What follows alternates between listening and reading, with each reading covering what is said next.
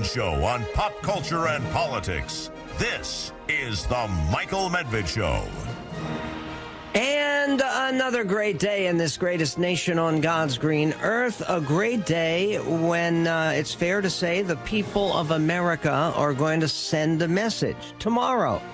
Tomorrow's election day. It is the midterm elections. Actually, there are literally tens of millions of voters who already voted, already attempted to send a message. What is that message going to be? We'll talk about that with somebody who's made a great livelihood and an international reputation for listening to America and listening to Americans. His name is Brian Kilmeade. You know him from Fox News. He's been at Fox News basically since the earth cooled. He broadcasts 6 hours every day, 5 days a week. That counts his excellent radio show, which I've been privileged to be part of, and the Fox and Friends, of course. He's also the author of best-selling books about American history, most recently, The President and the Freedom Fighter, Abraham Lincoln, Frederick Douglass, and their battle to save America's soul. So, Brian, first of all, everybody's talking about the numbers game and the prognostication game. Do you share the consensus that the Republicans are likely to take over the House and as likely as not to also take over the Senate by a narrow margin? Well, I mean, here's the thing. Up until about an hour ago, I didn't know anybody substantially who were in cheerleading like the president, that Republicans weren't going to win the House. And then I see Steve Kornacki said, I see a definite path that Democrats keep the House. I don't see it. I mean, I think they're going to have a hard enough time keeping the red seats the blue seats that they have in red states. Now they can't even keep the districts that they have in the blue states. So in New York and California especially, because people see how hideously run both states are. And you're not thinking that Gavin Newsom is going to lose for governor, do you? No, I'm just talking about some of the other people below, people running for congressional seats in California, people running for congressional seats in New York. So I think there's going to be a lot of progress for Republicans in that area, and I would not be surprised if Zeldin ends up pulling out a win over Hochul. I don't think she has any constituency. No one really knows her. And in Buffalo, I even think she's going to lose Buffalo to Zeldin. So in the city, they just are so used to voting for a Democrat. So all Zeldin has to do is get over 30%, and he's in the game. Imagine if he gets closer to 40, I think he wins. Yeah, and which would be sending very powerful message. Chuck Schumer's on the ballot, too. And again, most people don't even know that because it's just assumed that he's an automatic victor. You don't think he has to worry about an upset, do you? Nobody does. No, there's no doubt about it. Sorry about my dogs in the background. But, yeah, no one thinks that they're howling at the mere mention of Chuck Schumer's name. Right. It's unbelievable. So, yeah, that's not going to be it. But there's a lot of vulnerable seats in this area. Now, picture this for people who don't know New York, and that's fine. It's not the city. Not only the city. Picture upstate New York like Iowa. And it's true. It's wide open. It's rural. You know, you wouldn't believe it until you went there.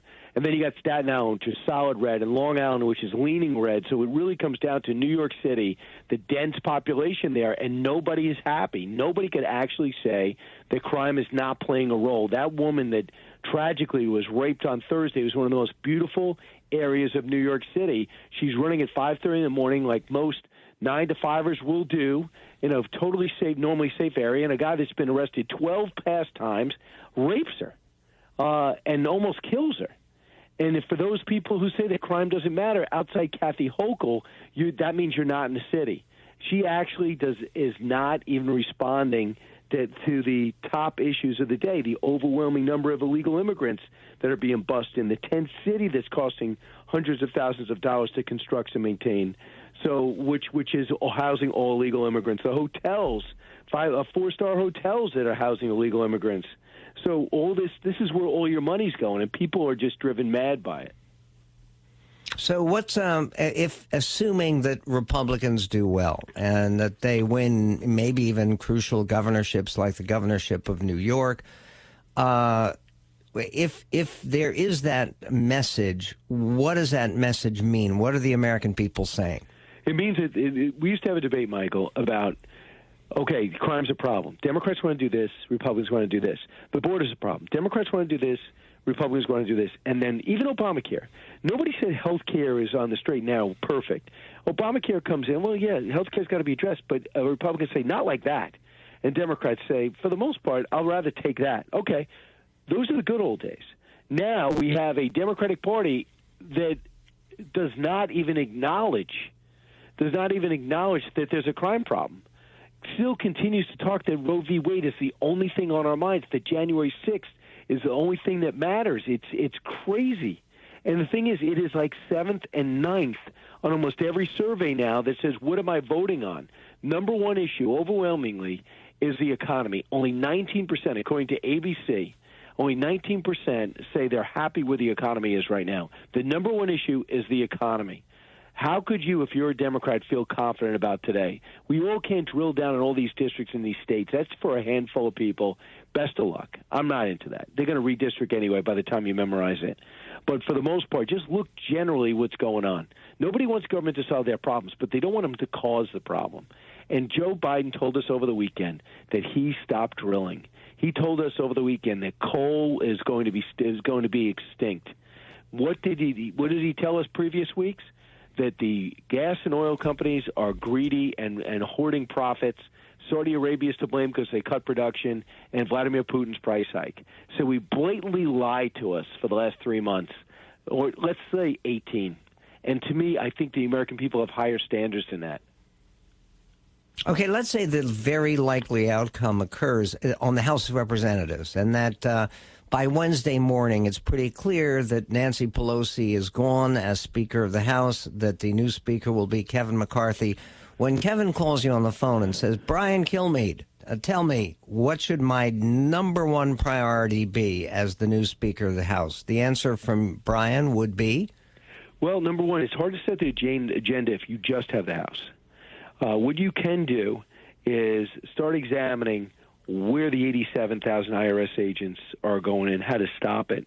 Stop looking at the Inflation Reduction Act. Look at that student loan forgiveness program, which basically we pay for some other people that can't, and start looking into some of what the FBI is up to.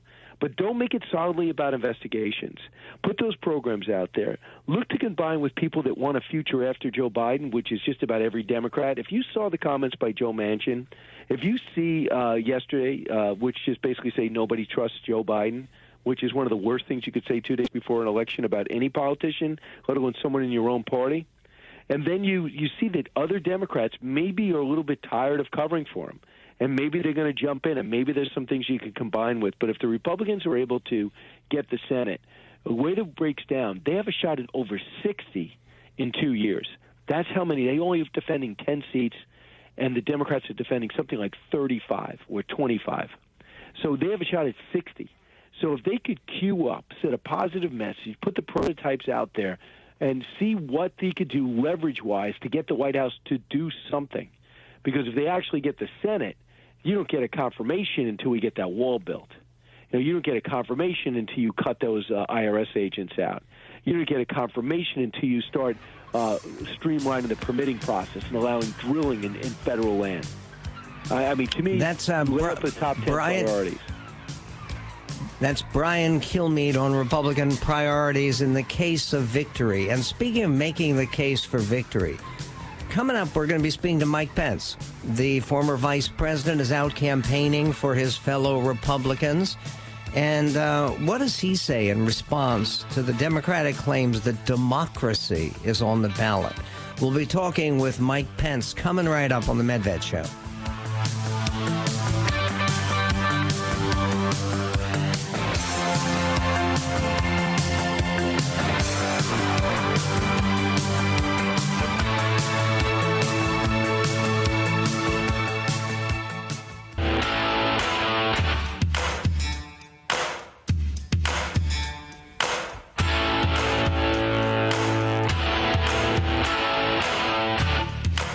Well, there's a bio up here on the screen, and it says Mike Pence is an American politician, broadcaster, and lawyer.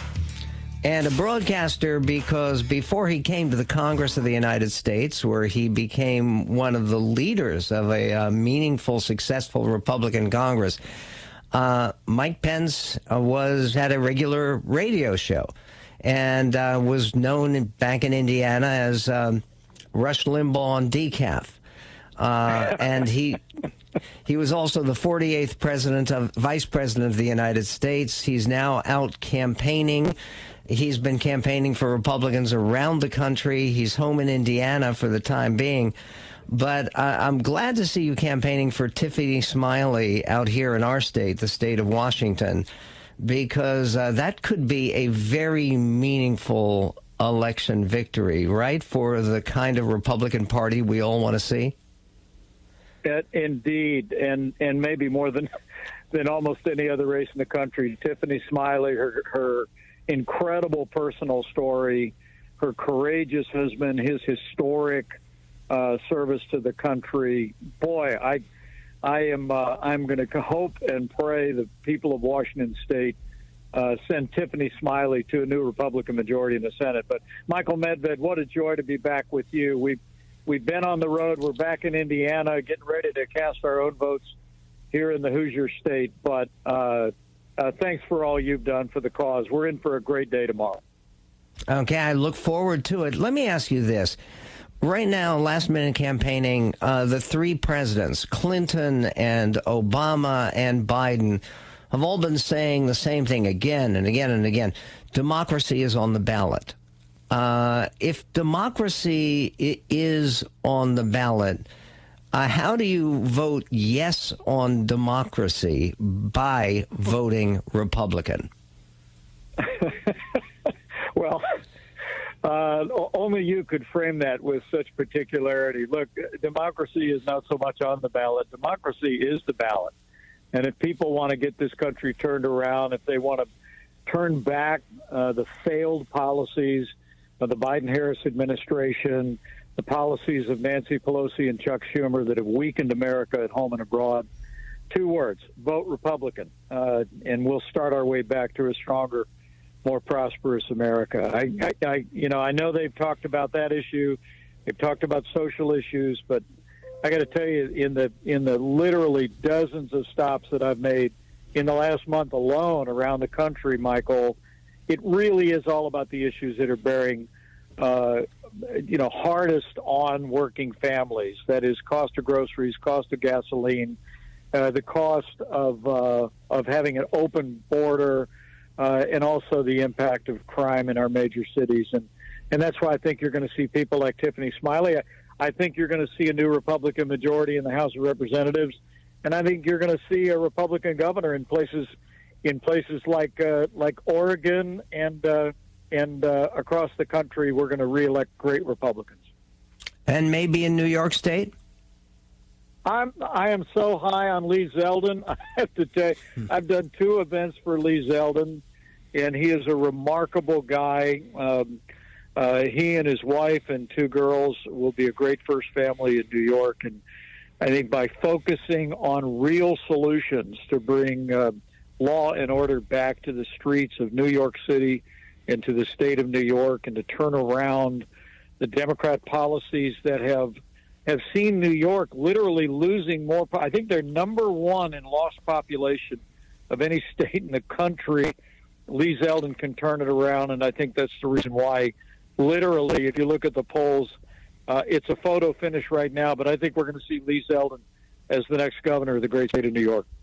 Wouldn't that be something exciting? Okay, assuming that there's a Republican majority in the Senate, a Republican majority in the House, you've been in the House. You played a very distinguished role when you were a member of the House of Representatives. What would you say to Kevin McCarthy and to Mitch McConnell? What should be the top agenda items for the new Republican majorities? Well, I think first and foremost is security. I mean, a lot of people don't know that at a time when Russia's engaged in an unconscionable war of aggression in Ukraine. China continues to menace Taiwan. We're flatlining and reducing military spending. And to no less extent, we have a crisis at our southern border like we've never seen in our history. 2 million people in the last year, Michael, where our administration, we made the largest increase in defense spending since the days of Ronald Reagan, and we reduced illegal immigration by 90%. I think new Republican majorities put security first, strengthen our military for whatever the challenges are in the world. Let's secure our border, and then for heaven's sakes, number two, let's stop the gusher of runaway spending that has ignited the inflation that has been hurting American families. And then number three, end the war on energy. I mean, we're living through a man-made energy crisis today. Gasoline prices were $2.38 a gallon the day that we left the White House. We can turn it around, but it's only if we unleash American energy. So I say those are your first three priorities, and I do believe that it's going to be important for Republicans to show up. And whether Joe Biden signs them or not, they ought to be producing legislation, piling it on his desk, and laying a foundation for after we win back the Congress, win back state houses. Let's lay a foundation to win back America in 2024. You have a brand new book. It's called So Help Me God. It's officially released November 15th, so a week from now. And with that new book, right now there's a temptation, I think, for a lot of people to leap to the next campaign right away. Right. Do you think it's a good idea to wait for a little while at least before we start debating about who leads our party for the presidential election coming up? I'm a real believer that anyone this year that hasn't had their eye on the midterm elections doesn't have their eye on the ball. You don't look past the playoffs, Michael. I mean, the fact is, look, we've got to win the Congress. We've got to elect Republican governors in state houses across the country. When you look at what the Trump-Pence administration accomplished, which I recount in my book, I recount the record of our administration, the challenges we faced, the unprecedented opposition by the left-wing media and Democrats in Congress. I write about some of the challenging times toward the end, but I must tell you, I'm incredibly proud of the record of the Trump-Pence administration. But the predicate for all of that was that we had majorities in the House and Senate. We had some 30 Republican governors. That's how we revived the economy and secured our border and became energy independent in such a short period of time. So for me, for our team, we've just been completely focused on the midterms. We'll count the votes tomorrow. I think we're in for a great day for America. And after that, we'll turn our attention to decisions that we'll make and that others will make about the future leadership of the Republican Party. And in that context, So Help Me God, the new book by Mike Pence coming out, is already an Amazon bestseller, November 15th. Godspeed to you, Mr. Vice President. We'll be right back.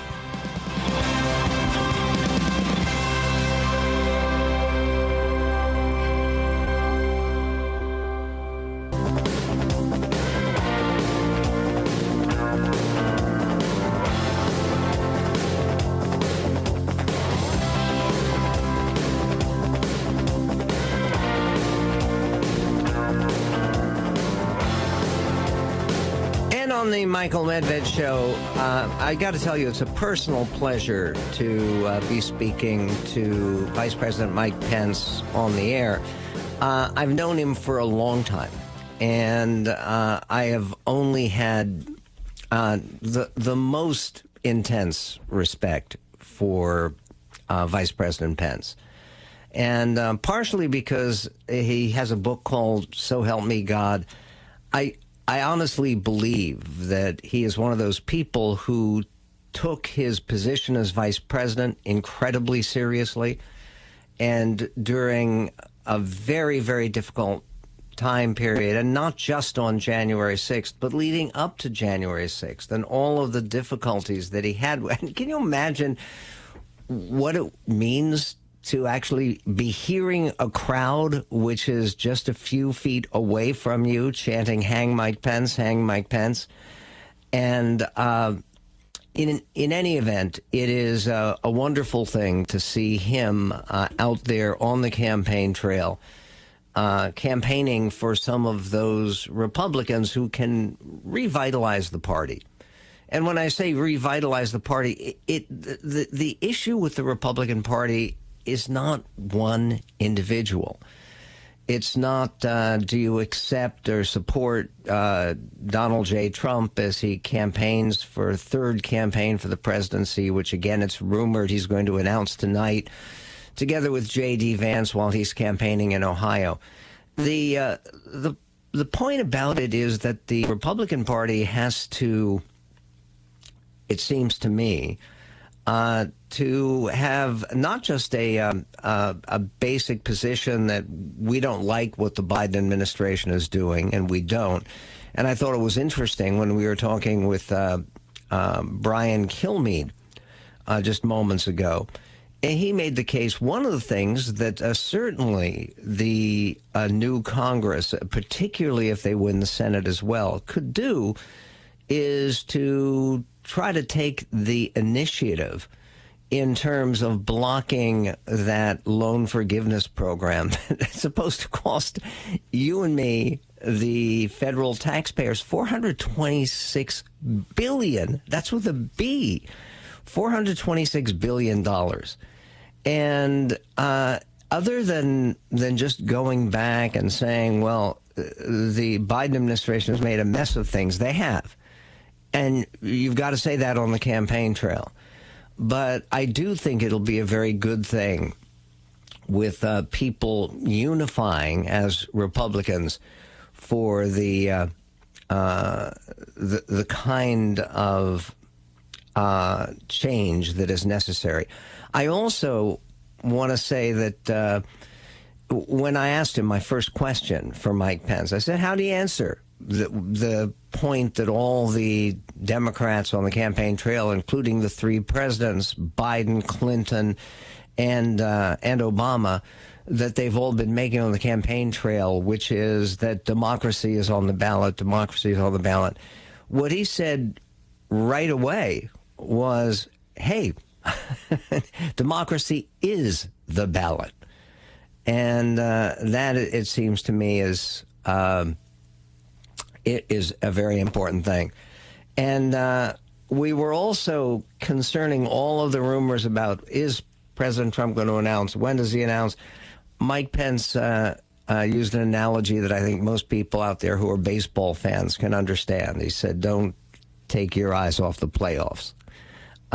You don't get into the World Series yet. And that, it seems to me, was also very much worthwhile. We do look forward to having Vice President Pence back on the show whenever he can do it, maybe even to talk about what victory means if there is a victory to celebrate tomorrow. 1-800-955-1776 is our phone number. President Biden is on the campaign trail. And again, you have to feel sorry for the president. I'm sorry. There's no other possible reaction. By the way, if there's someone who has been inspired by some of Joe Biden's campaigning, I'm not talking about Barack Obama. Barack Obama is a singular political talent, and you listen to his speeches. The guy is good at what he does. He is. That doesn't mean being president necessarily, but it means campaigning for president. And Joe Biden, well, okay, listen to this. This is clip 11. It's just so unbelievably foolish. The president said this, provoking a very angry response from Senator Joe Manchin, who, of course, is crucial for President Biden's future, if any. Here is President Biden on the campaign trail. Listen. I was in Massachusetts about a month ago on the site of the largest old coal plant in America. Guess what? It costs them too much money. They can't count. No one's building new coal plants because they can't rely on it. We're going to be shutting these plants down all across America and having wind and solar. We're also providing tax credits to help families buy energy-efficient appliances, whether it's your refrigerator or your coffee maker. We're going to put solar panels on your homes, weatherize your home, things that save an average, experts save a minimum of $500 a year for the average family. Okay, really? The comments were characterized by a leader in President Biden's own family as Joe Manchin, the senator from West Virginia, called Biden's comments outrageous, offensive, and disgusting, and said that Biden's remarks ignore the severe economic pain the American people are feeling because of rising energy costs. And look, there's also the question of the coal industry, which is a very significant industry in the state of West Virginia. And there's so much that Biden puts forward. For instance, CNN was fact-checking some of the claims that the president had made. CNN on the campaign trail. For instance, they said this about his lies, you'll pardon me, about gas prices. This is 4A. Starting with what he said about gas prices. Today, the most common price of gas in America is $3.39, down from over $5 when I took office. How's it stack up? The last part of that claim is just not true. The most common price of gas when President Biden took office in early 2021 was $2.39, not even close to $5. So he made it sound like gas has fallen significantly during his presidency, even though it has actually increased. Now, I'll add here, this one might have been an inadvertent gaffe because he has said correctly in other speeches that the price of gas was over $5 this summer in June, not when he took office. Nonetheless, the price of gas, we know, is maybe the most important price in this midterm campaign, and he was just wrong in a live televised speech. Okay, that's a problem. There were other problems with President Biden talking to people on the campaign trail about federal debt lies, about Social Security payments. And there was also in the Washington Post, and again, this is not the Wall Street Journal, it's not Fox News, it's the Washington Post, it's CNN. The Washington Post, they called him out on what they considered his bottomless Pinocchio. Okay, a bottomless Pinocchio sounds kind of scary because it kind of, I mean, he does wear those pants, right? So he has some kind of bottom. But really, what would a bottomless Pinocchio be? We will get to that, also to something that sounds like it's a lie. It sounds like it's made up. But there are now a record number of Americans who are crossing the southern border. Not to live in the United States, but to live in Mexico. Why? We will cover that as well. Coming up on the Medved Show, 1-800-955-1776. Medved. He's a very smart man.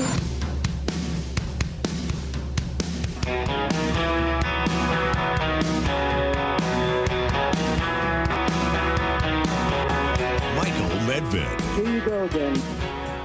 And you remember that in the campaign, his winning campaign in 2020, where, again, President Biden, because campaigns for any sitting president are always a referendum, if you will, on that sitting president. And Biden was able to win that election by some 7 million votes, despite the fact that, as President Trump has pointed out many, many times, he spent an awful lot of time in the basement of his home in Wilmington, Delaware, right? Remember that?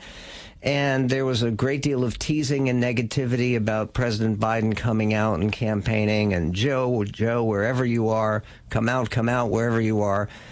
And he didn't. He did most of the campaign by Zoom.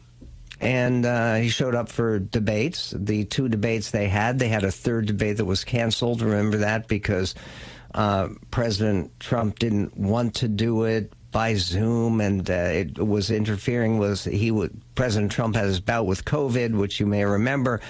Anyway, with all of that, President Biden has been out on the campaign trail this time.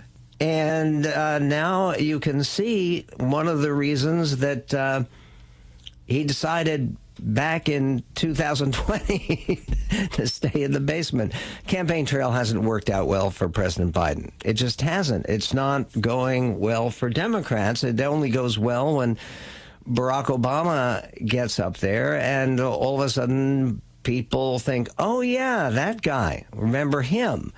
But the Washington Post, this is a piece, actually. It's a summary from the New York Post. Washington Post crowned President Biden Monday with its coveted Trump-era bottomless Pinocchio rating after he told multiple untruths and committed several gaffes ahead of Tuesday's midterm elections. It's the first time the newspaper has awarded Biden the not-so-coveted rating, which it defines as a statement repeated at least 20 times that is so false that it has received either 3 Pinocchios or 4 Pinocchios on prior occasions. The statement in question is Biden's oft-repeated claims that he has spent more time with Chinese President Xi Jinping than any other head of state. He said, I traveled 17,000 miles with him. The statement has been proven false, with the White House in February 2021 telling the newspaper it was a reference to the total travel back and forth, both internally in the U.S. and China, and as well as internationally for meetings that we held together. But even that term, that claim proved to be inaccurate. Quote, Glenn Kessler, who writes for the Washington Post, he's their chief fact checker, said there is no evidence Biden traveled that much with Xi, the president of China. And even if we added up the miles Biden flew to see Xi, it still did not total 17,000 miles. Okay, this is crazy because it's so silly. In other words, once they've corrected you for making this statement, to repeat it again and again is both arrogant but bottomlessly foolish. And then there is Biden speaking about Social Security.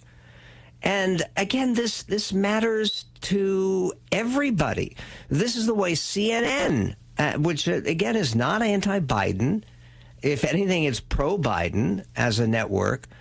But talking about the president's fact-checking concerning Social Security payments. Listen, this is 4B.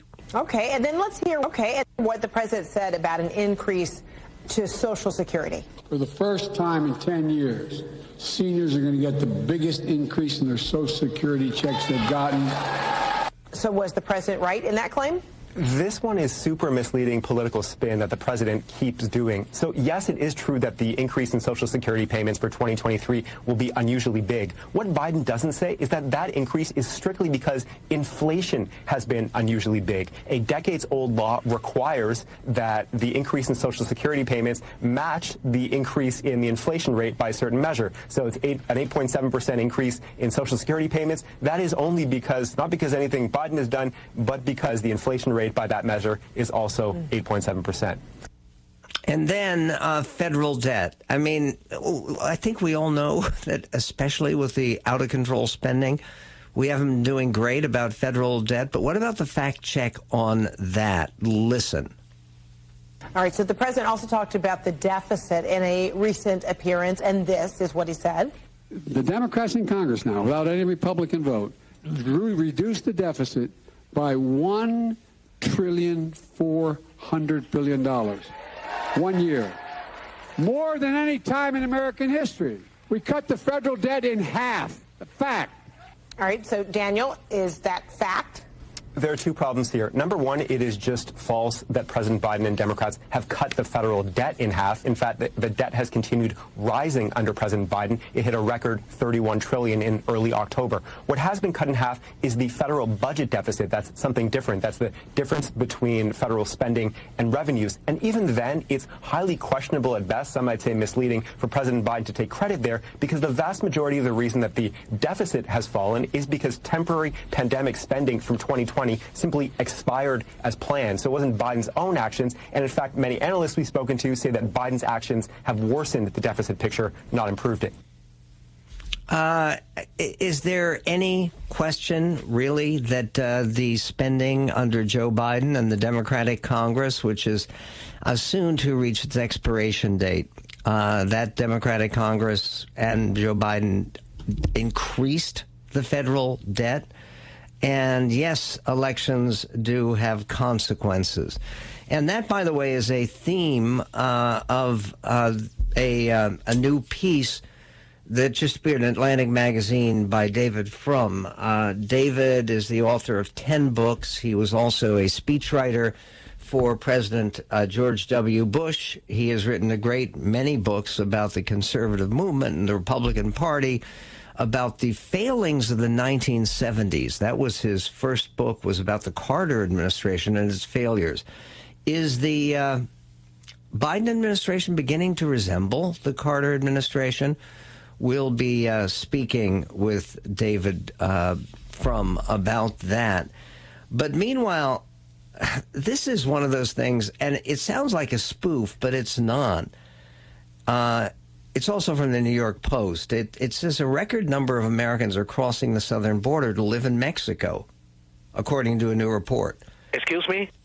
More than 8,000 U.S. citizens were issued temporary resident visas to live in Mexico in the first 9 months of the year. That's an 85% increase over the same period in 2019, Mexico's interior minister said. That's the highest reverse migration figure since statistics were first compiled in 2010. Mexico City is the chosen destination for many of the U.S. citizens heading south, with 1,619, or 19%, choosing the capital city over popular Mexican hotspots such as Puerto Vallarta and Cancun. And not all the transplants are temporary. The number of U.S. citizens granted permanent residency in Mexico is up 48% over 2019. Okay, foreigners seeking to establish roots in Mexico are required to meet several criteria, including income requirements, having an employer, sponsor, and family ties. Mexico typically allows temporary foreign visitors to stay up to 6 months. Mexican officials don't seem worried about the growing number of gringos moving south, with the city entering into a partnership with Airbnb to encourage the situation. Mexico City Mayor, whose name is Claudia Sheinbaum, in announcing a deal with Airbnb, said the ongoing influx of foreigners, primarily remote digital workers, will benefit parts of the city that are typically off the beaten path for visitors. I mean, this again is astonishing. And why would it be that some of the people who are coming here to the United States and sometimes crossing into the United States without authorization, without legal basis, illegally, why would people from Central America, or even as this increasingly says from Venezuela, be going through Mexico without stopping to join the Americans who are moving south of the border? Who knows about that? But it is an astonishing moment where maybe, just maybe, the election that will be held tomorrow and the results of the election, which God willing will be celebrated on Wednesday and Thursday, that those will have a new burst of energy and confidence and initiative for this greatest nation on God's green earth.